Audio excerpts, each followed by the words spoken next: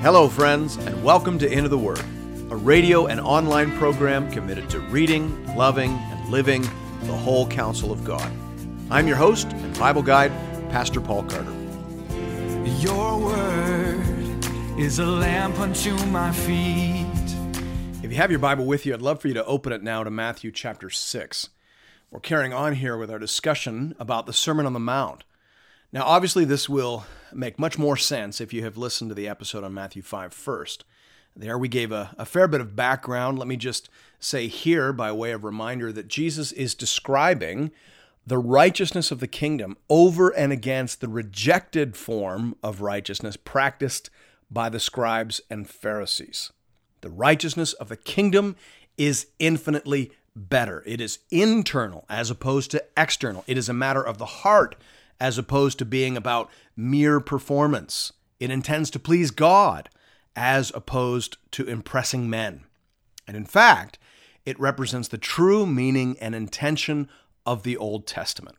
We'll pick up the sermon at verse 1 of chapter 6. Hear now the word of the Lord. Beware of practicing your righteousness before other people in order to be seen by them, for then you will have no reward from your Father who is in heaven. Let's just pause there. In this section, Jesus is talking about the right way of being religious. There is, of course, a wrong way of being religious, the way of the Pharisees. And there is a right way, the way of the kingdom. Now, by the way, I think we need to be careful how we talk nowadays about religion. It is popular in our day and age to say that religion is bad. Well-meaning Christians will often say, I'm not religious, I am in a relationship with Jesus Christ. Well, for starters, that kind of language is incomprehensible to our non-Christian neighbors. To state the obvious, Christianity is a religion. It's the largest religion in the world. So what does that even mean to say, I'm not religious, I'm just in a relationship with Jesus? Because to be in a relationship with Jesus is to be, in some sense, a Christian. And as I said, and as your neighbors know, Christianity is a religion. So that's confusing. And we should stop using that kind of terminology. It's not helping, and it isn't how the Bible approaches the problem. The Bible understands that there is bad religion, but the Bible understands that there is good religion too. James, the brother of Jesus, says, religion that is pure and undefiled before God the Father is this, to visit orphans and widows in their affliction and to keep oneself unstained from the world. So a religion that is about holiness and mercy is a good religion. And I think that we would all agree that our world needs more of that type of religion and less of the religion of the scribes and Pharisees. That's how James talked, and more importantly and more immediately, that's how Jesus talks in this sermon. Jesus is talking here about the right way of being religious, and he is addressing the three common categories of religious piety: almsgiving, prayer, and fasting. He has something to say about all three. He begins by talking about almsgiving in verses 2 to 4. He says, "Thus, when you give to the needy, sound no trumpet before you, as the hypocrites do in the synagogues and in the streets, that they may be praised by others. Truly I say to you, they have received their reward.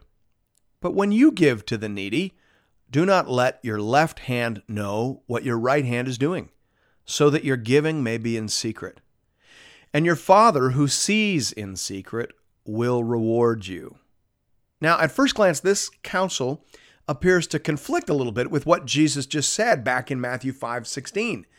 There, Jesus said, "In the same way, let your light shine before others so that they may see your good works and give glory to your Father who's in heaven." So, is our faith to be conducted in private or in public? And before whose eyes are we doing all these things? As I said, there appears to be a bit of a conflict here, but upon closer inspection, I don't think that there is. John Stott clarifies helpfully here. He says, our good works must be public so that our light shines. Our religious devotions must be secret lest we boast about them. Closed quote. I think that's exactly right. Our works are public, but our piety is private. That's an important distinction. When it comes to giving, Jesus is saying that it should be done in such a way that nobody actually knows who the big givers in the church are. Many churches use sealed envelopes for this very purpose. Nowadays, when many people give online, I suppose it's even easier. The point is, we should never allow giving to be done in such a way that the poor are despised and the rich praised. Only God should know who gives what, and probably the church bookkeeper too. But it should be done for God's approval only. If you pursue the praise of men with your gift, then you will receive no further praise and reward from God. That's what Jesus is saying here. Verse 5. And when you pray, you must not be like the hypocrites, for they love to stand and pray in the synagogues and at the street corners, that they may be seen by others. Truly I say to you, they have received their reward. But when you pray, go into your room and shut the door and pray to your Father who is in secret. And your Father who sees in secret will reward you. Here Jesus is saying that prayer should be offered to God, not to other people. We don't pray to impress others. We pray in order to commune with God. Now, I don't think that Jesus is here outlawing corporate prayer. I think he's just saying that the bulk of our prayer life should be in private and unseen. And the reason we pray ought to be to know God and to speak to him, not to be known by others and to be praised by them. Again, this is all about the motivations of the heart, why we're doing the things that we do. Verse 7. And when you pray, do not heap up empty phrases as the Gentiles do, for they think that they will be heard for their many words. Do not be like them, for your Father knows what you need before you ask him. Pray then like this: Our Father in heaven, hallowed be your name. Your kingdom come. Your will be done on earth as it is in heaven. Give us this day our daily bread, and forgive us our debts, as we also have forgiven our debtors. And lead us not into temptation, but deliver us from evil. This is, of course, one of the versions of the Lord's Prayer. Jesus probably taught this prayer on many different occasions. We have a version of it, for example, from a different setting in Luke 11, 1-4. The slight variations in the manuscript evidence here probably reflect the fact that this part of the Sermon on the Mount was well known, well-loved, and oft used, as indeed it should be. The Lord's Prayer is not intended to be used as a sort of magic incantation. Rather, it is intended as a general form and outline. Martin Luther wrote to his barber, actually, and told him that he wasn't merely to recite the words of the Lord's Prayer. Rather, quoting here, rather do I want your heart to be stirred and guided concerning the thoughts which ought to be comprehended in the Lord's Prayer. Luther urged all his people to use the Lord's Prayer and even went so far as to say, I am convinced that when a Christian rightly prays the Lord's Prayer at any time or uses any portion of it as he may desire, his praying is more than adequate, closed quote. I'd be more than happy to second that endorsement. Now, I should probably say a quick word here concerning verse 13, given the controversy around the Roman Catholic Church's decision under Pope Francis to alter those words. Verse 13 says, and lead us not into temptation, but deliver us from evil. Now, Pope Francis has gone on the record saying that he doesn't think that can be the right reading because a father wouldn't do that. A father wouldn't lead his child into a tempting situation in order to see how he would respond. The problem with that kind of logic and kind of argumentation, however, is that it goes against the Bible. Matthew 4, verse 1 says this, listen, then Jesus was led up by the Spirit into the wilderness to be tempted by the devil. So the Bible clearly does say that actually God sometimes does lead us into situations wherein we shall be tempted. It says that happened with respect to Jesus. Now, James, the brother of the Lord, clarifies that this doesn't mean that God tempts us. God doesn't tempt us, but he does sometimes put us in situations where we will be tempted. God's desire in all those situations is that, of course, we will do as Jesus does. resist the temptation, our faith will grow and be shown. The devil's mouth will be shut and God will be glorified. That's his intention. Of course, the devil has other intentions. But the point is, the wording of the Lord's Prayer, as we find it here in Matthew 6:13, says nothing other than what Matthew clearly says in Matthew 4, verse 1. God does sometimes lead us into situations wherein our faith will be tested, wherein we will be tempted. That's not contrary to the Bible. That's in fact perfectly in line with the rule of Scripture, with what we see elsewhere. So I don't think that change is helpful. And I'm very nervous about arguing from our human experiences back to God, as if God is somehow obligated to do only that which human fathers do. Let's be very thankful that God doesn't do a great deal of what fathers do, and that God does a great many things that earthly fathers can't do. So let's leave it as it's written and as we find it in Holy Scripture. Now, I should also make mention of the fact that Matthew does not record here the ending that so many of us are familiar with, although it does appear in some Bibles as a text note, that line, "For thine is the kingdom, the power, and the glory forever and ever. Amen." Again, the manuscript variations here are likely due to the fact that this teaching was given on numerous occasions, likely each time using slightly different words, and the memory of some of those deviations was deeply impressed upon the hearts and minds of people in the early church. Verse 14, carrying on the theme of forgiving others, says, "For if you forgive others their trespasses, your heavenly Father will also forgive you. But if you do not forgive others their trespasses, neither will your Father forgive your trespasses." The idea here seems to be that you can't receive from God if you are holding on to offenses from others. You have to let go of offense in order to receive mercy and grace from God. Verse 16, "And when you fast, do not look gloomy like the hypocrites, for they disfigure their faces that their fasting may be seen by others. Truly I say to you, they have received their reward. But when you fast, anoint your head and wash your face, that your fasting may not be seen by others, but by your Father who is in secret. And your Father who sees in secret will reward you." So having talked about giving and praying, Jesus now talks about fasting, which again was the third traditional act of religious piety. He doesn't say, don't fast. Only, that was an Old Testament thing. Only, we're not going to do that. He doesn't say that. Rather, he says, when you fast, no one else should know that you are doing it. Don't tell people that you're doing it. Now, again, we don't want to absolutize these. We don't want to absolutize what Jesus says here about fasting any more than we want to absolutize what Jesus said about giving a few moments ago. As I said, in a church, almost certainly the bookkeeper is going to have to know who's giving what for tax purposes and for some other administrative purposes. That's not the point. The point is we're not doing it to be seen and approved by others.